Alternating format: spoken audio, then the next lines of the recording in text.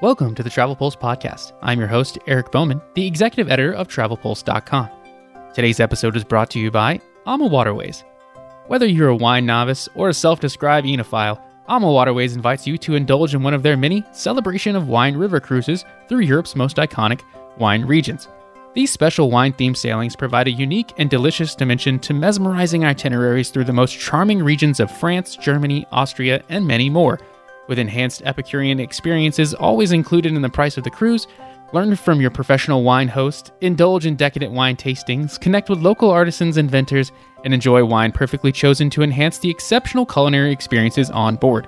To set out on your celebration of wine river cruise journey, reach out to your preferred travel advisor or visit amawaterways.com today. What's up, everyone? Today is Tuesday, May 15th. Happy Travel Tuesday and happy National Do Something Good for Your Neighbor Day. It's also National Love a Tree Day, so there's that. These national days sure are interesting out there, but hey, go out and do something good, whether for your neighbor, your friend, or stranger. Always nice to spread love and positivity out there, right?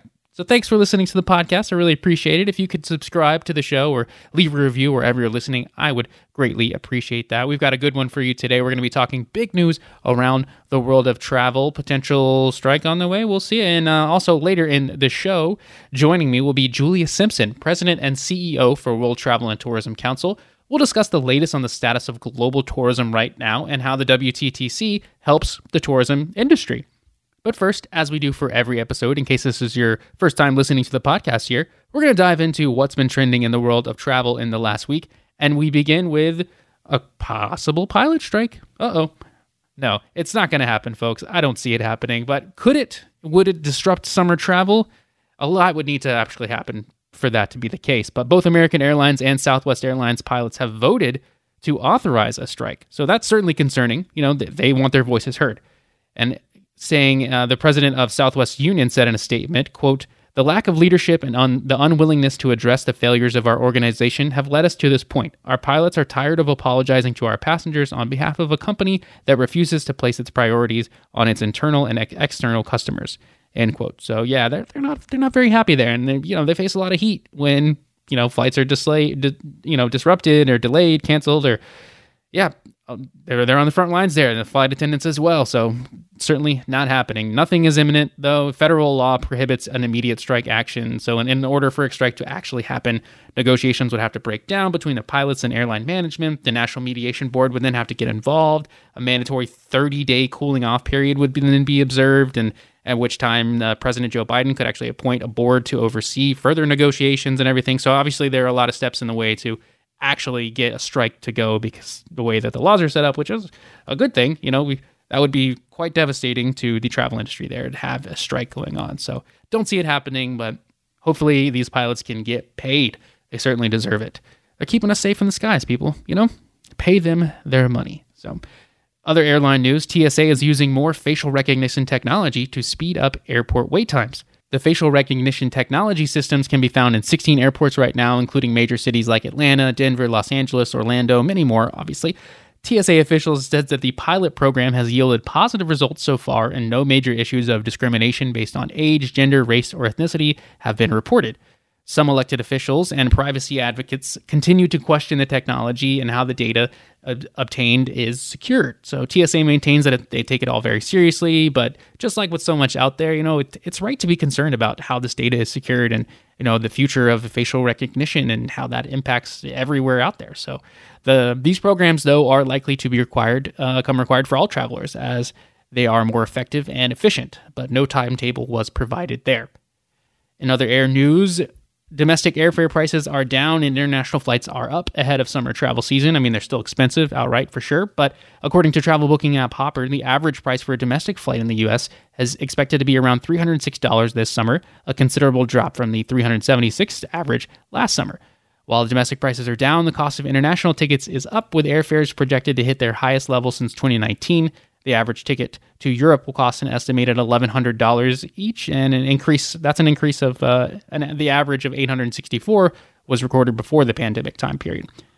Other average flight costs include $1,800 per ticket for Asian trips, a little over $1,400 for Africa or the Middle East, and a little over $1,700 for Australia and surrounding nations, all of which are up between $200 to $600 overall. So price remains a key focal point for so many when making travel decisions, and it directly correlates to customer satisfaction with airlines as well. According to the new J.D. Power 2023 North American Airline Satisfaction Study, customer satisfaction with the major carriers is down significantly for a second straight year.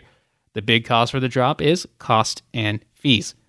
Satisfaction with food and beverage is improving across all segments, though, which, does anyone out there really love airplane food on that? I mean, I digress. I mean, to each their own, I guess. I'm just never been a huge fan of any food I've ever gotten on a plane, but then again, I am not ultra rich and flying up front all the damn time like some of these people out there, so totally can understand if these are the people that are being like, yeah, it's great. This food is delicious on this plane, and I don't know what type of kitchen they had or where this came from, but it's great.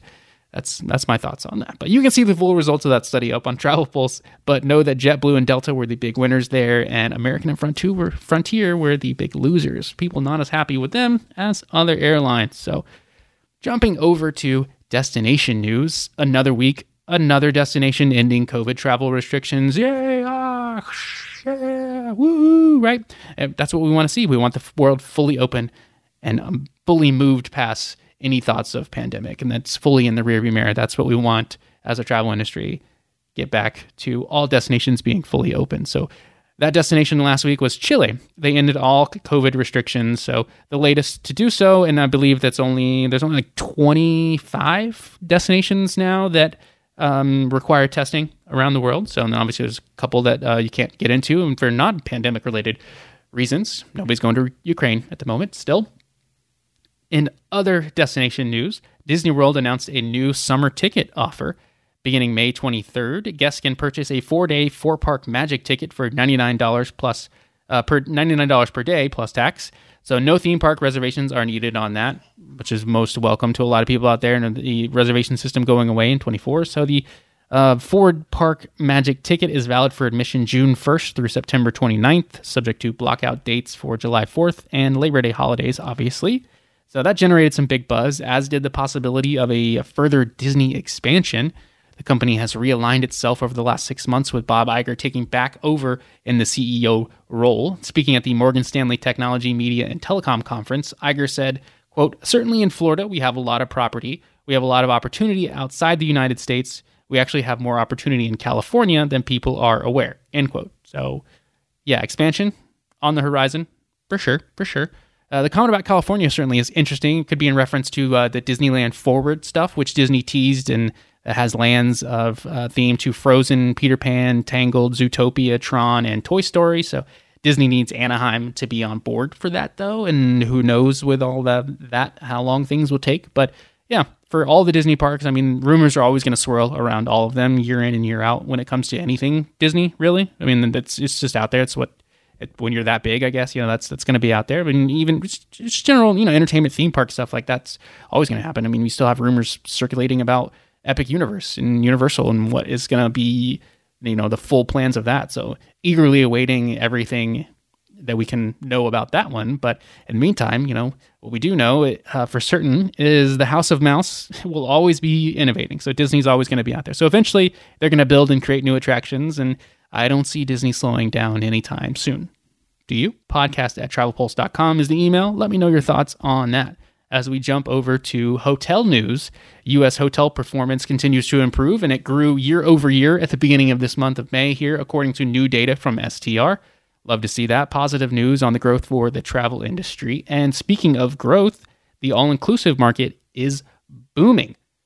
Hilton is growing its portfolio with their first property in the DR. Hilton announced that its first management agreement for the first all-inclusive Curio Collection by Hilton property in the Dominican Republic. It's the new build Zimi Beaches all-inclusive resort by Curio Collection and by Hilton. It's that's a mouthful of a long name. I'm just going to say that out there to throw in and your full hotel name. You got to get Curio Collection in there and by Hilton. But it's the brands, power of the brands, right? Anyway, that hotel in Beaches, all-inclusive resort, should I say, is slated to open in 2024.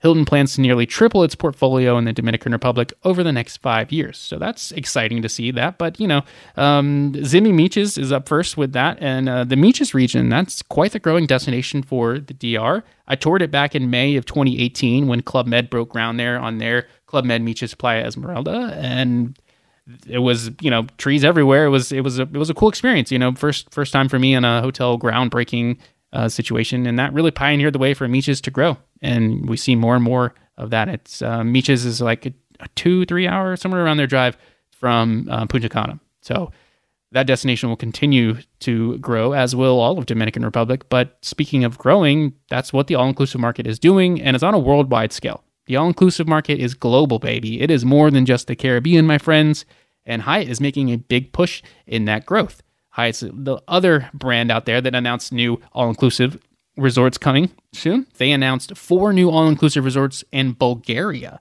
The hotel company is revealed opening of Secret's Sunny Beach Resort and Spa, Dream Sunny Beach Resort and Spa, Alua Sun Helios Beach, and Alua Helios Bay, representing the entry of the inclusive collection into a third European country. They're already in Spain and Greece. And they're going to be expanding in Greece too, as Hyatt announces Zoetry Wellness and Spa Resorts brand will debut in Greece. It will open in mid-2024 in Halkidiki, Greece. So where might Hyatt go next in Europe? The Azores, perhaps? Italy? I mean, there's a lot of space out there. There's a lot of beautiful scenery and a lot of places you could create amazing all-inclusive hotel spaces there. We got to think that Marriott and Hilton are going to be, moving to play catch up here on all inclusives beyond just the Caribbean, like Hyatt's doing, right? I mean, one would think that that's where you go on this, but because people love the all inclusive style vacation, that is for certain. Then they are thriving. It's also an enticing way to get Americans to travel internationally and beyond just the Caribbean too. So I definitely see these continuing to grow and more happening in Europe and sprinkling over into Asia, South Pacific a little bit more too with this all-inclusive market. I do not see it slowing down anytime soon. So what say you? That wraps up what we have in trending and travel space. Any additional thoughts, drop me an email, podcast@travelpulse.com. Now we're going to jump over to our interview segment of the show. And now joining me on the podcast is Julia Simpson, President and CEO for the World Travel and Tourism Council. Welcome back to the show, Julia. Eric, thank you very much. It's lovely to be back. Always a good time to have you on. Looking forward to talking some travel here. So the last time you were on the show was late 2021, and we discussed the world's path to tourism recovery then, and how things have changed, right? So as we approach summer of 2023 here, what is going on in the world of travel right now? What's the status of global tourism right now? Well, it's really, really good news. I think after people suffered the pandemic, they were keen when they could, when restrictions were eased, to get back out there traveling. And certainly all the numbers that we are seeing show that 2023 is going to be a really strong year. I mean, just for your viewers, Eric, the way I put it, out of every $10 made on this planet, one comes from travel and tourism. And out of every 10 jobs on this planet, one comes from travel and tourism. So if you go back pre-pandemic, it was worth about $10 trillion.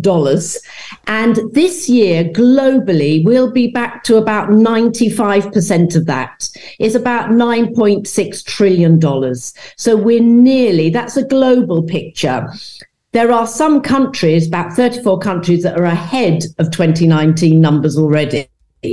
So it's a very, very positive picture. Lovely. Yeah, it's great to see, the industry is thriving in certain aspects, but still a long way to go for some. And I think that, maybe 2024 could surpass 2019 for some of it. Maybe, I don't know about the whole globe. What do you think of the future? Well, in the future, we're looking at, over the next 10 years, travel and tourism is going to grow by double digits, double the amount of global economic growth. So this is a really big growth sector. I came back from a travel show that they celebrate in Berlin every year. Your readers and watchers will know it, ITB. Yep. And I sat next to a banker and I said, "Where have you been?" He said, "Oh, I've just been to the big travel show in Berlin." I said, "Really?"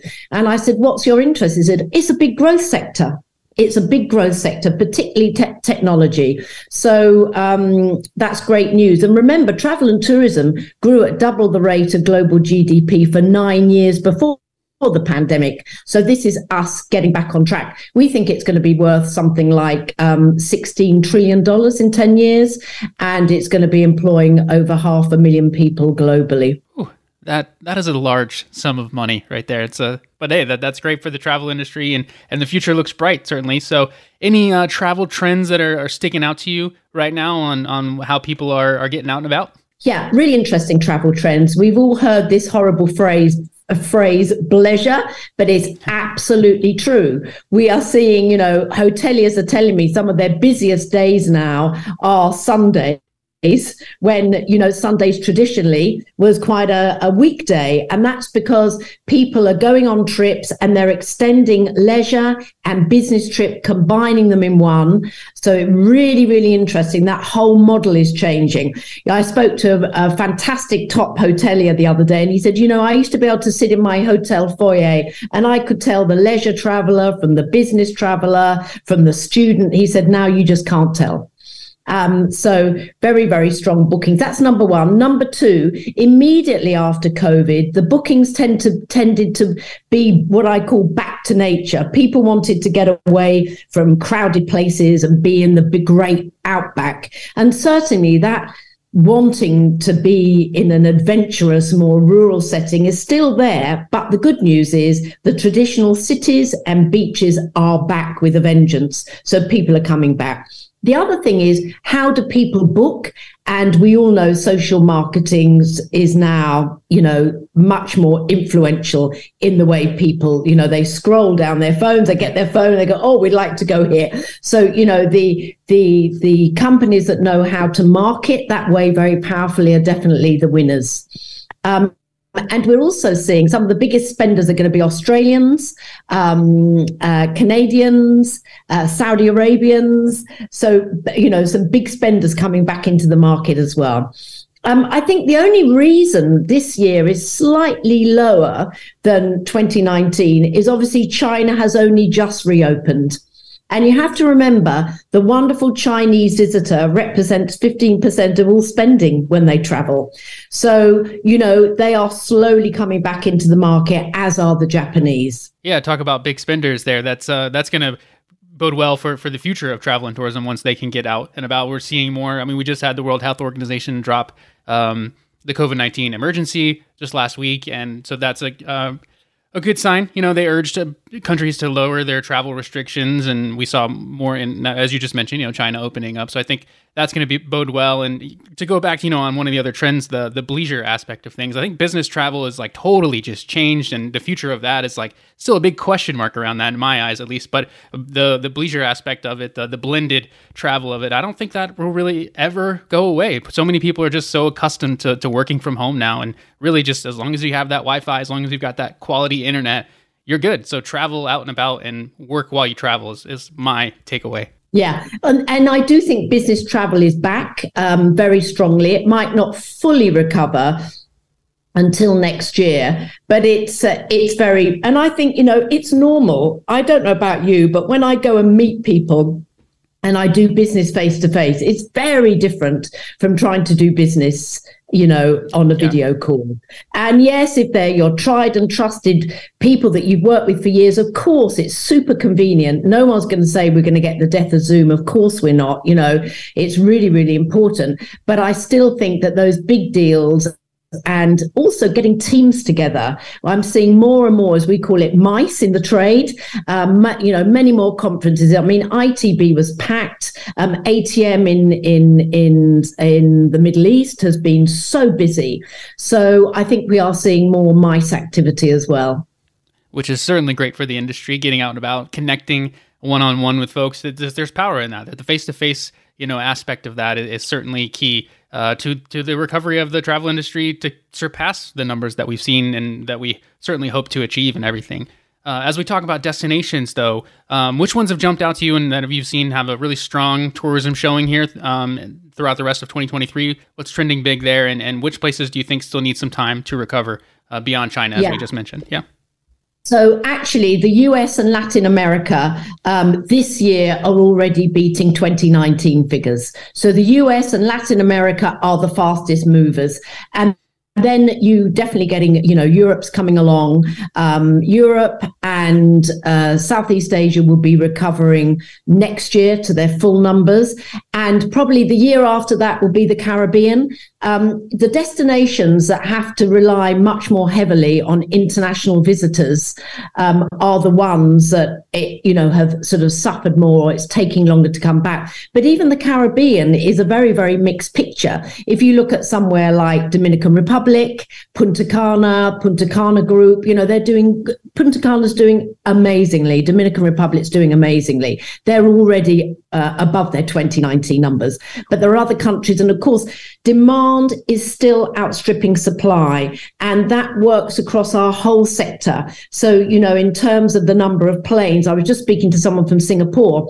And, a lot of the routes, as you call them, between Singapore and China, they closed down during the pandemic. So they're renegotiating those flying rights between China and Singapore. So that sort of international travel in patches is taking a little bit more of a while to come back. And in the US, I think they would have been back sooner. But if you remember, the US government held on to that antigen test, not that we want to go back there and remember all that. But they held on to it, and it did put international travelers off. When the rest of the world was opening, they chose to go elsewhere. But, Brand USA, USA Travel, amazing organizations. And the US is now storming ahead. Yeah, and we've got the big event for them coming up with IPW later on in May here, which should, bode well for that too. So it's interesting that, the US could really just skyrocket even more so as you get more of the Chinese travelers coming over and just more international travelers coming in. So we're seeing a lot of, domestic travel from the Americans still going on. And I think we'll see that too this summer throughout. And although I know a lot of people going over to Europe this summer too and jumping at that because they booked, all forever ago, it seems like, because the prices are pretty good then. Right now, prices not so much on that front, but there's a lot of places that are still deals available. It's just not as much as in the past. Yeah, I think the US traveler is in quite a good position because the dollar's strong. So, for them going to Europe, it's very attractive at the moment. And the research that we've done shows that 63% of consumers have said that they are planning on a big trip this year. So again, you're seeing high levels still of disposable income, and people don't want to buy things. They want to get out there and have experiences. That's the best way to go. Yeah, don't things only last for so long, but those memories, they can last a lifetime for those experiences, as my listeners know very well. So as your role of president and CEO of World Travel and Tourism Council, can you just talk a little bit more about that and what the work that WTTC does for travel and tourism? Yeah, sure. So the World Travel and Tourism Council, commonly known as the WTTC, we represent 200 of the top CEOs. So it's the employers, if you like, the private sector of travel and tourism. And we represent globally. So we have members in India, in China, obviously in the US, in Europe, all around the world. And we're seen as the voice of the private sector. So what we try and do is we talk about the value of travel and tourism to economies and also to the jobs.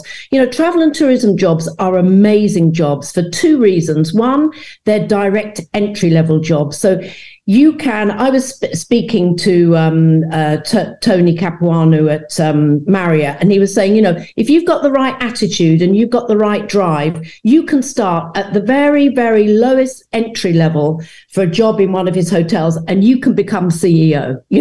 Now there are a lot of professions that don't offer that kind of progression. So that's number one. Also, it's a job that is immense pride. There's lots of specialisms in it. There's marketing, there's finance, there's technology, there's hospitality, and people feel very, very proud to serve customers. And again, in this growing digital age where we're all relating much more to our phones often than we are to human beings, when we go on holiday, we really want to understand about communities, local communities, and those people who guide us and serve us. It's an amazing point of human contact that is not really replaceable in many, many other sectors. And I think the other thing that WTTC does really well is we talk about the environment and sustainability very powerfully. We've been working actually with Saudi Arabia. We're very proud to have a partnership with them, whereby we have tried with Oxford Economics, which is a big economics organization we work with, to quantify what is travel and tourism's impact in terms of the environment globally, and not just our greenhouse gas emissions, but how do we help communities? What are we doing? What is our footfall? And the really, really great thing that we get out of this is that actually, even today, the amount of greenhouse gases that are emitted by all of us using the technology we're using, and this technology is about the same as travel and tourism, okay? It's about, we contribute about 8% of greenhouse gas emissions. That was back in 2019. And we're very, very aware, what can we do about that? And it's not to shame another sector. It's just to say that all human activity has an impact, everything we do. And so we're working very hard. We've now got the data. We know that we're responsible for 8% globally. And that's absolutely everything. Hotels, cruise lines, OTAs, every aspect of travel and tourism, airlines, airports. And probably the two biggest factors in terms of greenhouse gases. One is the energy that we use, which isn't entirely within our hands. We have to buy energy. So it's how can we get people to ensure that we're buying energy efficiently and that it is efficient green energy. And obviously fossil fuels that are burned in our aircraft as we fly around the world. I come from an aviation background. I can tell you aviation have taken this so seriously. They've been taking it seriously since the 1970s.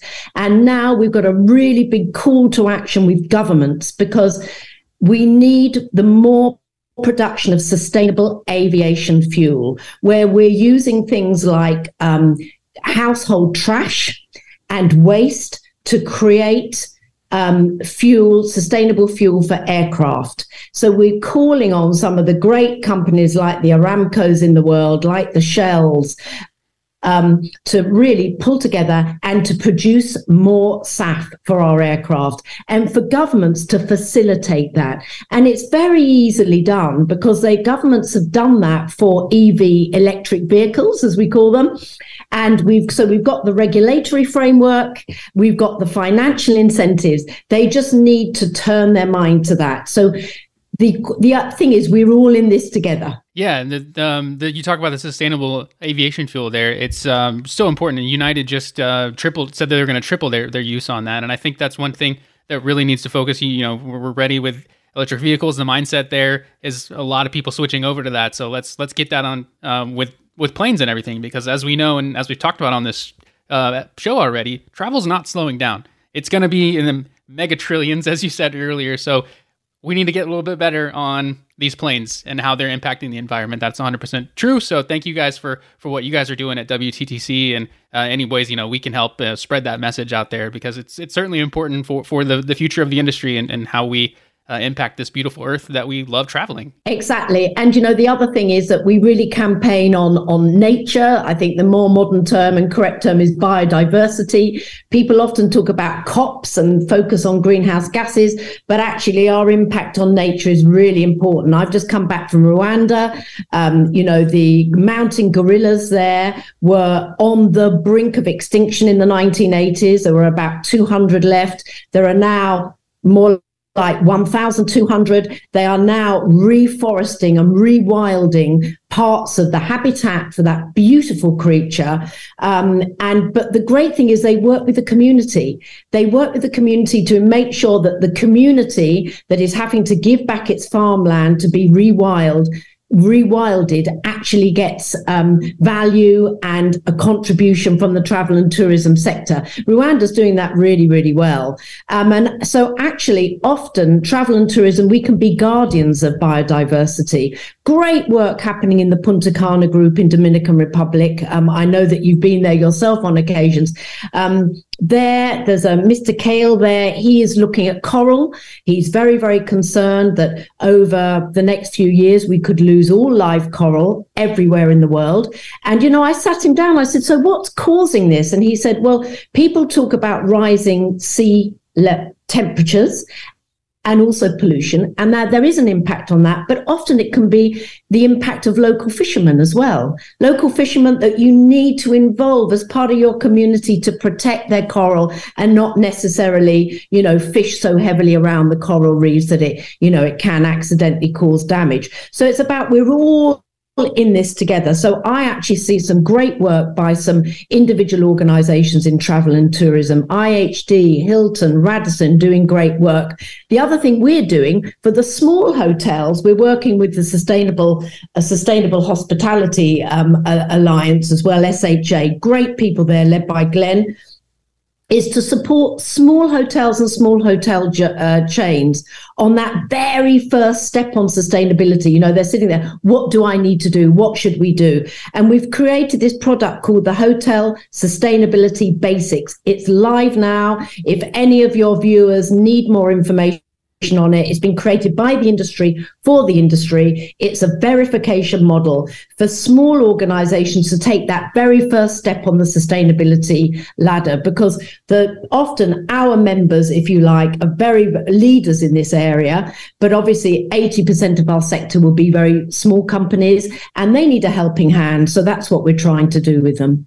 Love that. That's a great use of that, and it's certainly important, and hopefully people make use of that. And sustainability is a topic that continues to get talked about, and I'm looking forward to seeing continued action and all of that. And it seems like we're getting there, but it takes time for sure. So as we wrap up here on the show, just lastly here, what's your advice for our travel advisor listeners out there in the world today? Well, I think they can be really, really positive, and there's a lot of opportunities. There are a lot of new destinations coming into the market.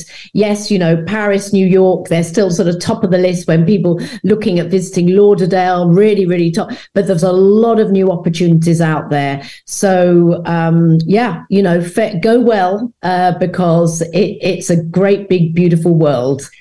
Indeed, it is. Thank you so much for your time and taking time out of your busy day to talk travel here. Always a great time. Thank you very much, and good luck to Travel Pulse and to you, Eric. Thank you.